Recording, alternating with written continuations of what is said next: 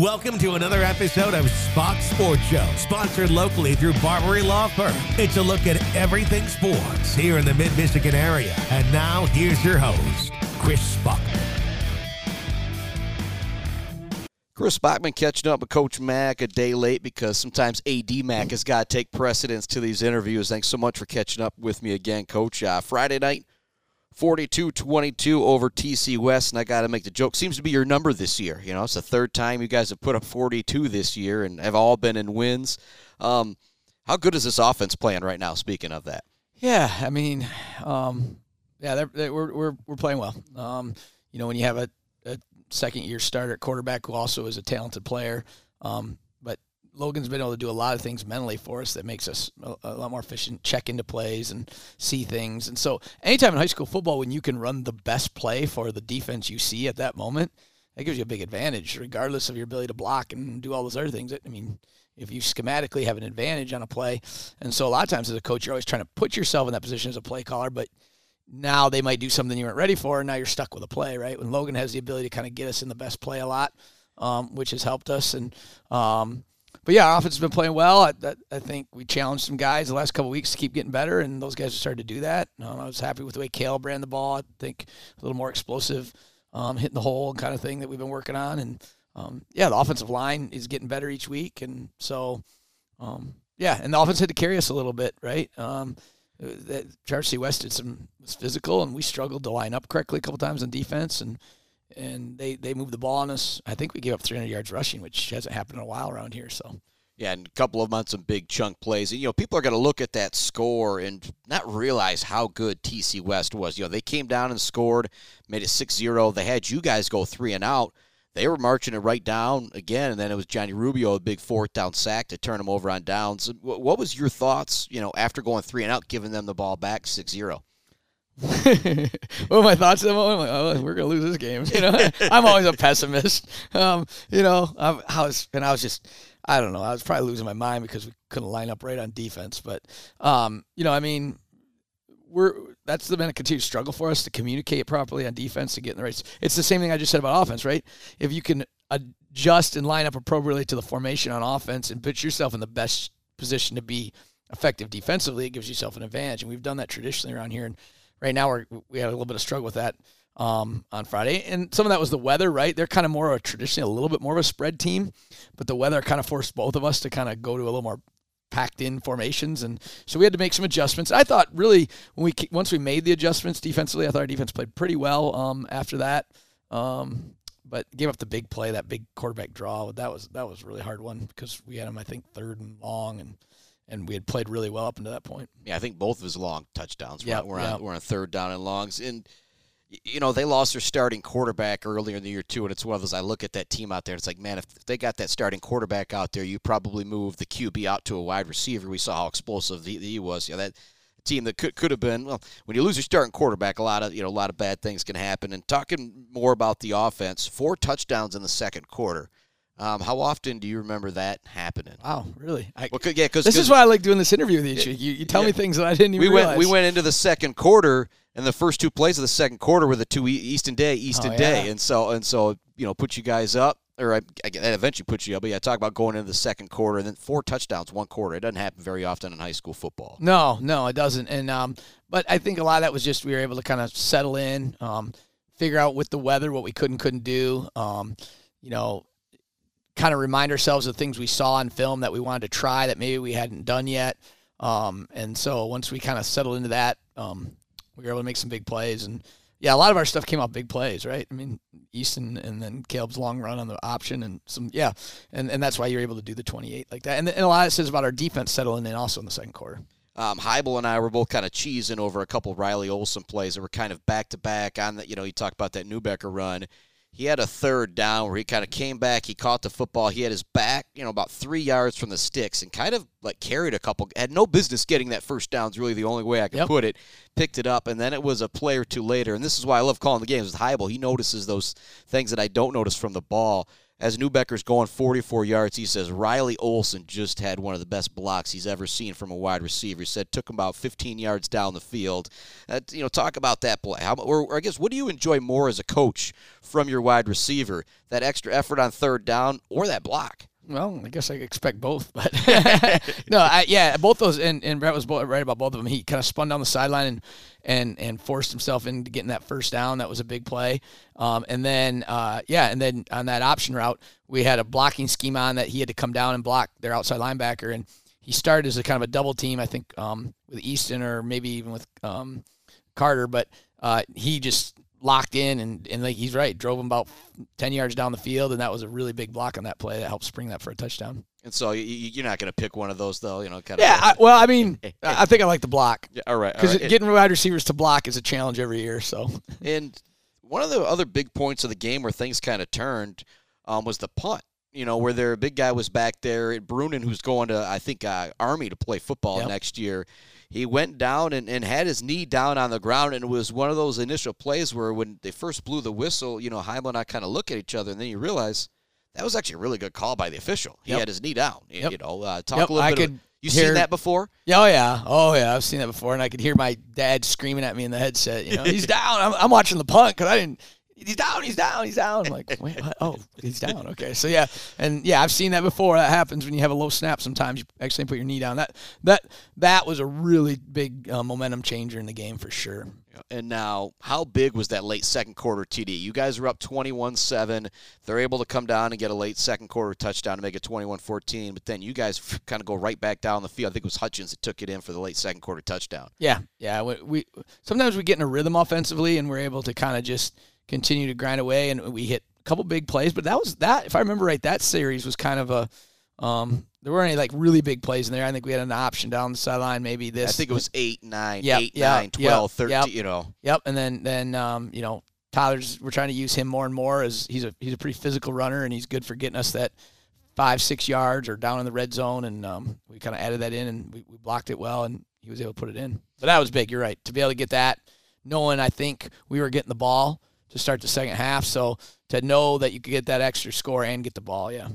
And now it's funny, it's always said that, when you don't mention an offensive lineman, they're doing a really good job. And so Mr. Dennis this year, haven't called his name a whole lot because he's done a great thing. It's funny, probably the most snaps he's taken on defense this past Friday, correct? Yeah, he's finally getting into a situation where we can use him on defense, and I think at the high school level he's going to be just as valuable, if not more, on that side of the ball for us than on the offensive side, because of his physicality and how big he is, and his ability to move as a big guy. So you saw some really big plays out of him, and we're going to continue to try to use him in that regards as we move forward in here with some big goals ahead of us. Yeah, I mean, I got the fumble recovery for you guys. Like I said, he just in the backfield. Like I said, it's funny how little you notice 54 on offense because he's always out there doing his job and doing a great thing. But then when he's out there on defense for a few more plays, it's like, oh, man, he's a force to be reckoned with no matter what side. And like I said, maybe even more effective defensively because, like I said, he just has a chance to wreck every running play. Right. You know what I mean? For a team when there's that fake handoff, like when he blows up that center, it just kind of takes some things. Yeah, away. I mean, I think I've always, the one lesson I learned early on, Coach, is you got to build your teams from your defensive side first, and so having him on that side of the ball now makes us a lot better football team. Yeah, but now, who's someone that stood out to you that maybe we haven't talked about? I want to continue to sing the praise of Clay Molyneux, our kicker. He made some big defensive plays late in the game, too, when he came in at defensive back. Yeah, I mean, tough conditions. He had a handful of touchbacks. He made every extra point. Shout out to Clay on the things that he was doing. Jackson Dern continues to play pretty well. He played real well on offense. He blocks real well, for not being a traditional tight end. Trevor Combs at right guard, he is the smallest, most undersized guy we have on the line, and we have guys bigger than that maybe should have his spot, but he continues to force us to play him because he just, like you said, does his job, but he had to block that big guy on 2 or 3, and he just came up with unique ways to do it. It wasn't traditional technique the way you do it, rolling into the guy doing whatever he can, but he's 170 pounds blocking a 250-pound guy who's going on to play Division I football, and he got the job done 2 or 3 times. So Trevor continues to just be a good senior and that tough, hard-nosed high school kind of kid that you want that, is not going to probably play football after this year and just is getting the most out of every opportunity. And guys like that being able to fill in, like we talked about Andrew Dennis starting to go both ways. Both their tackles were really effective on both sides of the ball, but I think you could kind of see the wear and tear on them as you went into the second half, particularly you guys running the football. Yep. No, I mean that's football. You got to try, and so we're getting more depth on the offensive line now. And so as we've been able to move AJ into guard, now Cal and AJ can maybe rotate at guard, but always be on defense. So it just, the depth started to create, and that's one thing we've been preaching about. That makes us a better football team. And so you're right. If you can stay healthy into the third and fourth quarter and not be gassed out, that really helps. Yeah, it's like when I don't even want to say use them selectively, but like I said, when you can bring AJ in on every third down in one play in the game, That's offense and defense. That's just a big deal to have that body out there. Yeah, for sure, especially on defense, yeah. And now, Midland Dow at home, outright Saginaw Valley title, home playoff games. There's a lot going on. It's a big deal this Friday. It's a big game if people didn't already know. Yeah, I mean, that's the point of the year we're in. And like, the thing is, these games were going to happen one way or the other, but because we've played, that's why I keep telling you guys, because you've played well, because you've done it, you've earned the opportunity to have the hype of these kind of games. So, I mean, this is exciting. They're a good football team. They've had a great year. They have a chance at the Valley title if they beat us. So there's a lot riding on this one, and it's our last home game, senior night, all that stuff. So there's a lot going on, and like you said, then we got what looks like a pretty good opportunity to be in the playoffs. So there's just a lot of things to be excited, and for a coach to have a pit in your stomach about all the time. And for people who don't remember, the last time that you guys played Dow this late, and there was the Valley Championship on the line. Do you remember that game? Well, that was the Josh Shell where he tipped the ball up in the air, and it was 14-10. They were driving late in the game. 2018, I think. Yeah, 2018. Yeah. It's been a few years since this game's been this important. Dow continues to play a really tough schedule in and out of the Valley North. Let's be real about it. Them and Midland High are probably both going to get into the playoffs at 5-4, 4-5. We'll see as things go forward, but it's going to be a huge game. Your kids, they've talked about it. The more people that show up, the louder the crowd is, the better they play. Yeah, I mean, I have to give a huge shout out to our student section. I mean, the weather changed, I think, caught everybody a little off guard last Friday. I mean, we knew there was a chance of rain, but what it did with 15 minutes left to go before game time, and then to not just pack up and leave. And they were there the whole night, and they were awesome. We're going to need that again. It looks like bad weather again, and we just need all the Oilers to show the toughness and resolve that they have, whether it's our awesome cheer team or our student section and the rest of the community. I just challenge you to come out. This is a great opportunity. Our guys have earned this opportunity to play in this game, and the more of a home field advantage we can have in this kind of atmosphere would be really good. Yeah, I'm just going to use Newbecker as an example. If Caleb Newbecker Friday night is cold, he's tired, he's wet in that fourth quarter, and he turns around and sees the crowd still going crazy, that's going to motivate him. That's going to motivate everybody out there. And you and I have talked about this a dozen times or more about, what these kids are getting out of playing high school sports. They can't get in the classroom or anything. Is there anything you've seen last couple months, an example of that? I'm kind of putting you on the spot here, just kind of, talk about things like that. Just trying to approach this question with you a different way, because I always love your answers. Yeah, I mean, without giving specific names and examples, I can think of a lot of situations, whether it's this year or another year. I mean, you see it both ways. You see the unfortunate situation where maybe someone who hasn't been traditionally an athlete is going to try it, and things are going pretty well, and there's a grind. They have to understand there's a grind, and you see that they're kind of removing themselves from some of the negative influences that exist in schools sometime by being part of us and being part of this. And then maybe they can't stick it out, and now you see they're already back in that. You see the power that sport gave them for a month. Those are the disappointing ones, and then you see the ones that in that same boat, they do leave those negative influences. They get part of it. They embrace the culture of being part of a team and all that, and it has a real positive impact on them. And I could think of two examples of both of those athletes right now that have existed just in this last year with our football program. One who's still with us that I really think there could be a different story if it wasn't for their daily involvement. I mean, people always talk about that 3 to 5 window every day.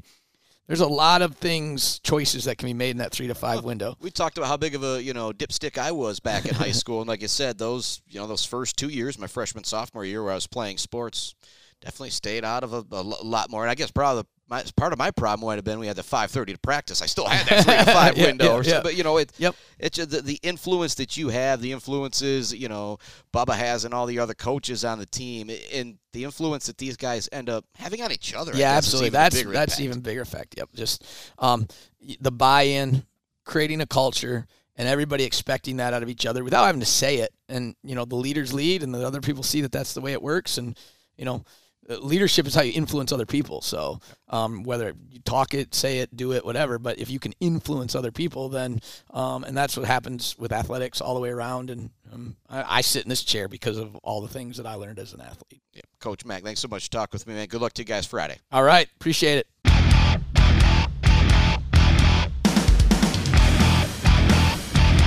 Thank you for listening to SPACH'S Sports Show with Chris Bachman, sponsored locally through Barbary Law Firm. The views and opinions heard on this podcast do not necessarily reflect those views and opinions of Latitude Media, our sponsors, affiliates, and My 104.3 or Buck 92 Radio. Check out our website for even more podcasts from around the area. Just go to mymichiganpodcast.com. It's podcasting that matters.